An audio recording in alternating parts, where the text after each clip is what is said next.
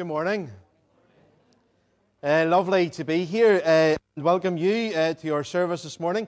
Holy Communion service this morning on this Sunday before Advent, commonly called Stir Up Sunday. That's right. And then they changed the name of it a number of years ago to Christ the King Sunday. And so really, this is traditionally the Sunday whenever people would stir up their Christmas puddings and begin to make all of those in the run-up and the preparation for Christmas.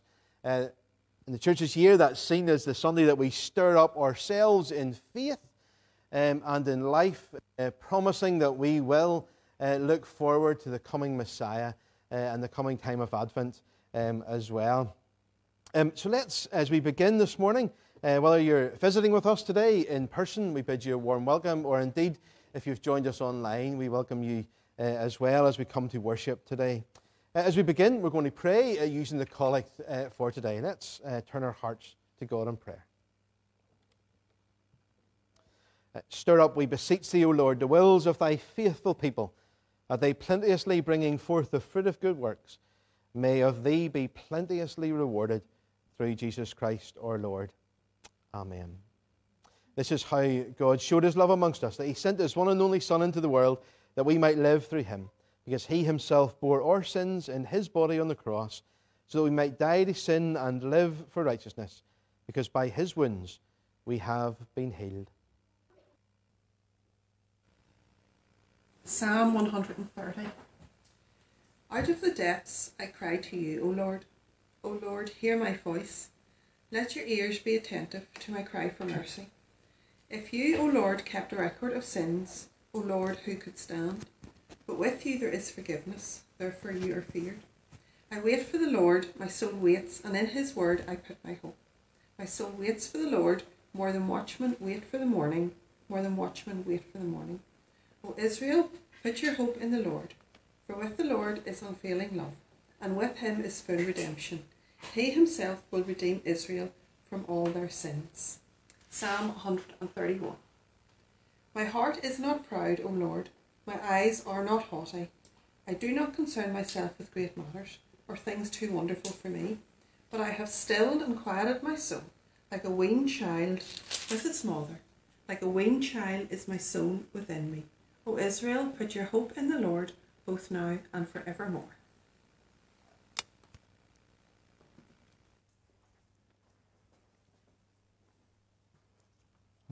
We have two Psalms this morning that we're looking at, Psalm 130 and Psalm 131. Let's pray as we begin. Lord God, we just thank you for your presence amongst us, and we pray that as we look at your word together, that you would speak into our hearts. In Jesus' name, amen. So I'm going to focus particularly on Psalm 130, and then I'm going to mention Psalm 131 towards the end. So it's not going to be a double-length sermon, so don't worry about that. But there are two Psalms that we're looking at, 130 and 131. Psalm 130 is one of the Psalms of Ascent, which we've been looking at over the last number of weeks together. But it's also part of another collection of Psalms. It's one of 7 Psalms throughout the book, which is known as one of the penitential psalms. Historically, it's been seen as part of a collection called the penitential psalms. And these are psalms that share a theme of repentance, of crying out to God for mercy, crying out to God for forgiveness. And we know that these psalms of ascent that we've been looking at, and Psalm 130 and 131, are part of that group. They're songs for the journey, songs that the Israelites would have sung as they traveled up, as they went on pilgrimage to Jerusalem, to their religious festivals. But in Psalm 130, we also see the writer himself going on a journey throughout that psalm. There are kind of 4 steps to that journey. And in most of your Bibles, you'll see that it's actually broken up into 4 little paragraphs, 4 little sections. We see that the writer goes on a journey from being in the depths to a place of trusting in God. So there's a journey that they go on throughout the psalm, from the depths to a place of trusting with God. At the beginning of the psalm, we get this really vivid picture of the writer's state of mind. They say, "Out of the depths I cry to you, O Lord. Out of the depths I cry to you, O Lord." That's where they are at the beginning of the psalm. And that word for depths, the Hebrews would have used that word to describe the sea. The sea was the deepest place they knew of, and it was a place for them of chaos. It symbolized sort of chaos and danger for the Israelite people. And so this is the place that the psalmist feels he is in at the beginning, in the depths, out of his depth in the ocean. No way of rescuing himself. And I wonder if that's a place that some of us can relate to. We know what it feels like to be in the depths, out of our depth, unable to rescue ourselves, in a place of chaos. And that's where the psalm writer begins his journey. When I was growing up, we used to go on camping holidays quite a lot. And one of the favourite places we went to was Swanage in Dorset. And there's a lovely beach in Swanage that we would regularly visit when we were there called Manawar Bay. It's just next to a more famous place called Durdle Door. It's a big kind of rock archway called Durdle Door. That's the most famous one. But just to the side of it was another beach called Manawar Bay, and that's where we used to go quite often. And it was a lovely little cove, but it was quite deep. So you could go out a little way to the sea, and then it would shelve underneath, and it was really deep under there. And sometimes we would go diving and take face masks and snorkels, go for a swim and have a look at the fish. But one holiday we were there in Manawar Bay, and myself, my younger sister and my older brother, we took a dinghy out onto the sea, and we were paddling around on the sea. We weren't very far from the beach, but we were paddling around, and after a while we started to paddle back into shore. But as we did that, we began to realize that we weren't really moving. There were quite strong currents in that little bay, and we were paddling away, but the dinghy was staying where it was. And so my sister was starting to get a little bit worried, starting to panic. Me and my brother were thinking, well, we'll just paddle harder, and maybe that will work. So we carried on paddling, but after a while we realized we really weren't moving at all. A man who had been swimming nearby had obviously noticed what was happening and noticed that we were starting to worry a little bit. And so he swam over to us and grabbed hold of the rope on the end of the dinghy, and he pulled us in. He pulled us in. We'd been out of our depths. We couldn't do anything to actually get back in on our own. We're paddling as hard as we could, but we needed somebody to pull us out. We needed his help. And the psalmist is in that place. He's in the depths. He's out of his depth, and he realizes that he can't get out on his own. He needs to be rescued. He needs somebody to pull him out. And so he cries out to God for mercy. But the psalm writer also realizes that it's not just the circumstances of life that's got him in this position. He realizes that actually he's at fault, that he needs God's mercy because it's his sin, his disobedience, that has got him into this depths. He feels the weight of his own guilt and his shame as well. And so he cries out to God for mercy. And I think many of us, certainly I know what it feels like sometimes to have that sense of guilt, to have that sense of the weight of our own sin, our disobedience. Maybe when that bad habit that we've been really trying hard to get control over gets the best of us again. Or maybe sometimes we're in the heat of the moment. We say something that we know we shouldn't have said, and it's too late, it's out there, and it's done the harm. Or maybe we lose our temper again when we've been trying so hard to keep control of it, but we just lose it again. Or maybe we feel like we've let God down in other ways, we've disobeyed him. Maybe we have felt God prompting us to do something, but we've ignored that prompting, and we feel guilty, we feel unworthy. Well, the psalmist is in this place of distress. He feels the weight of his sin. He feels the guilt. But he's taken this first step because he's recognized that in this place, in this depths that he feels that he's in, he recognizes that he needs to cry out to God. He can't save himself. And one thing I find really encouraging about this psalm is that the prayer is a cry. He cries out to God. That's all he can manage when he's in the depths. I wonder, do you ever hear people pray in a meeting or in church and you think, wow, I wish I could pray like that. I wish I had the words to express what's on my heart. I wish I could be so eloquent in prayer. But when I pray to God, it's just a muddle of words. I get all mixed up and I don't really know how to communicate the things that are on my heart to God. Well, Psalm 130 gives us permission just to cry out to God. Often the most heartfelt prayers, the most genuine prayers of our heart are those cries. They're not eloquent, nice, neatly constructed prayers. They're the cries of our heart. And the good news is that that's all we need, because God hears the cries of his people's heart. Sometimes we can suspect that those eloquent prayers that we might hear are impressive to God, that maybe he listens to them more than he listens to my muddled up words. But actually, that's not true at all. God hears the cries of his people's heart. And that's our first step, and that's the psalm writer's first step towards receiving God's forgiveness. To recognize our own sin and to cry out to God for mercy. He recognizes that he needs a savior, that he's powerless to defeat it in his own strength.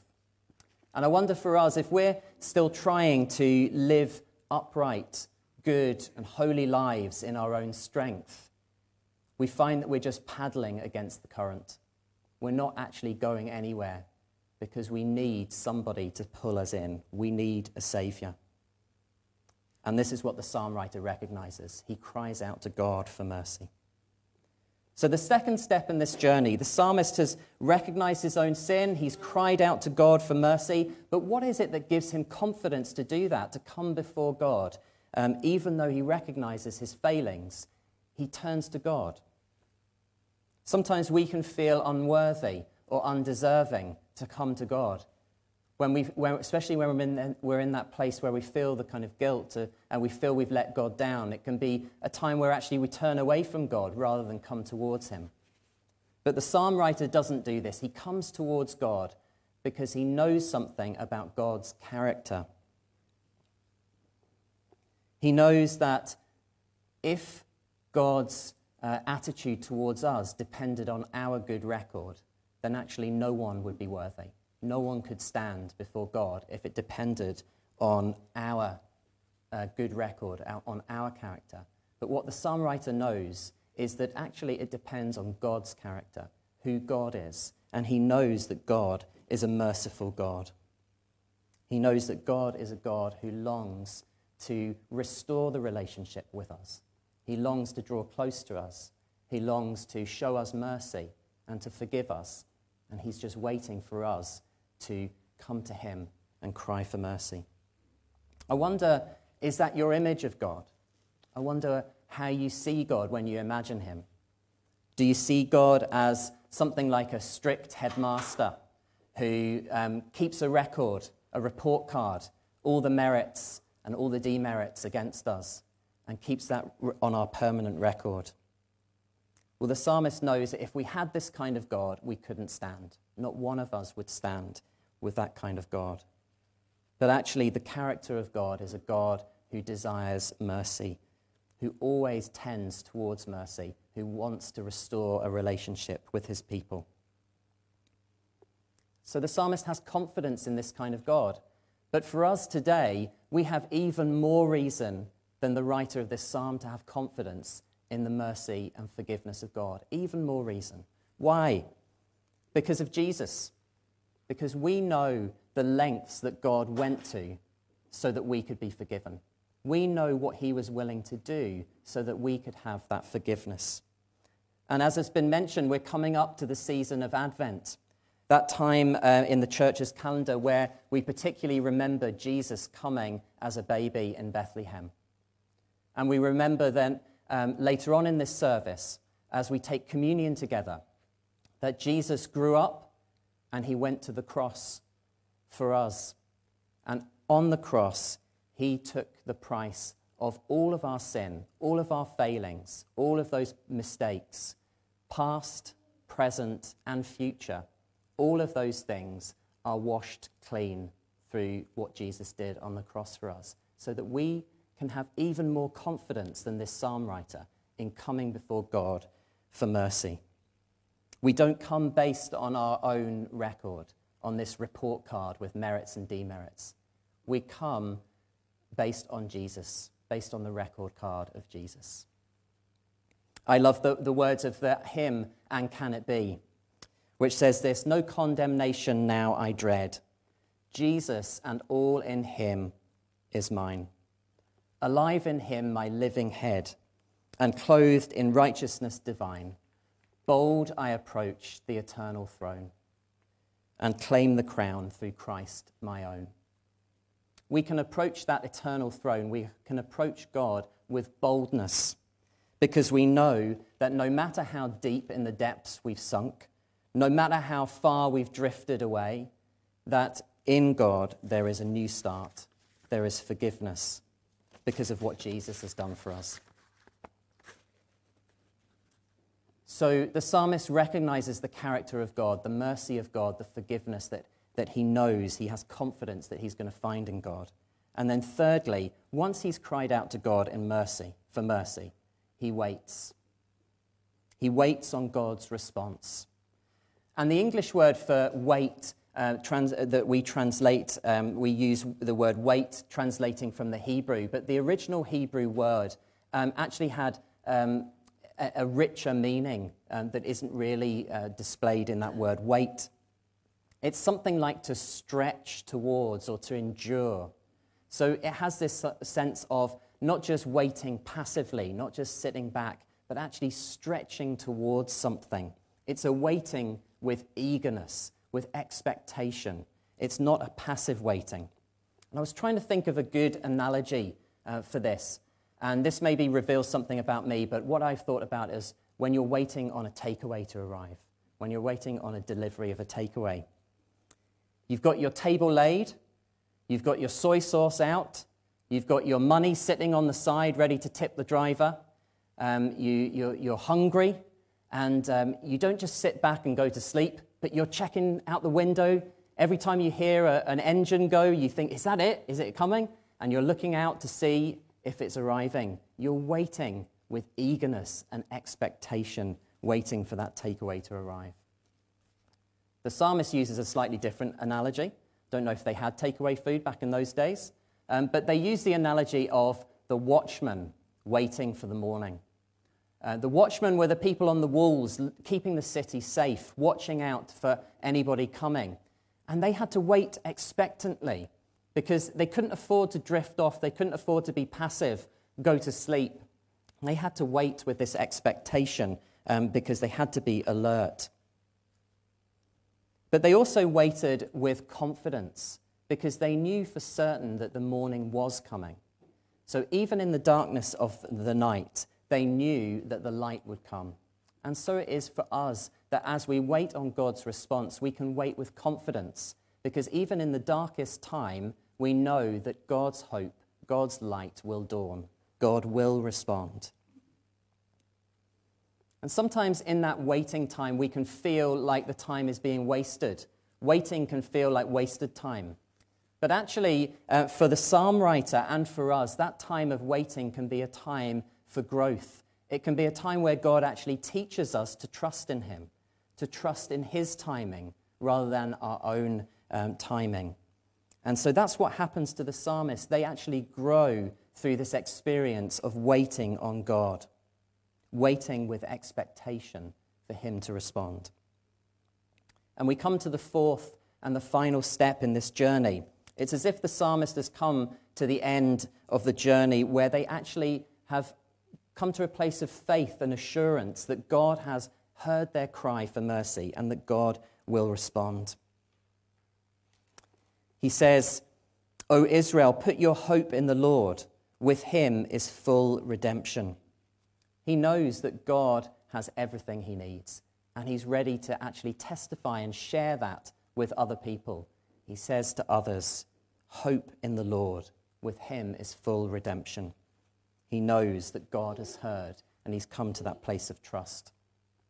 And in the second psalm that we heard read earlier on, Psalm 131, there is a beautiful picture of trust, of this place of trust.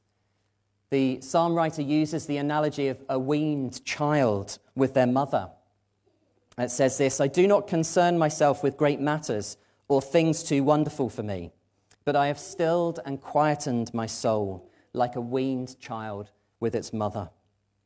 A weaned child is a child that's growing up. It's a child that's moved on from milk to solid food. And the psalm writer has matured too through this journey. He's able to say, "I do not concern myself with great matters." They're not fretting anymore about things that are out of their control, about what God is doing in the waiting time or when is God going to respond. They're not fretting about these great matters outside of their control. They just trust in God. They trust that God will provide, that God will respond, and that God has everything they need, just like a weaned child trusting in their mother. They don't understand great matters, but they know that they're safe in their mother's arms. So however we're feeling today, whatever depths you might be going through, or whether you're in that place of trusting in God, let's remember that we can always bring our cries to God, that we don't have to have these eloquent, neat prayers. We can cry out to him for mercy. And let's have that confidence that he will hear the cry of his people. Let's pray.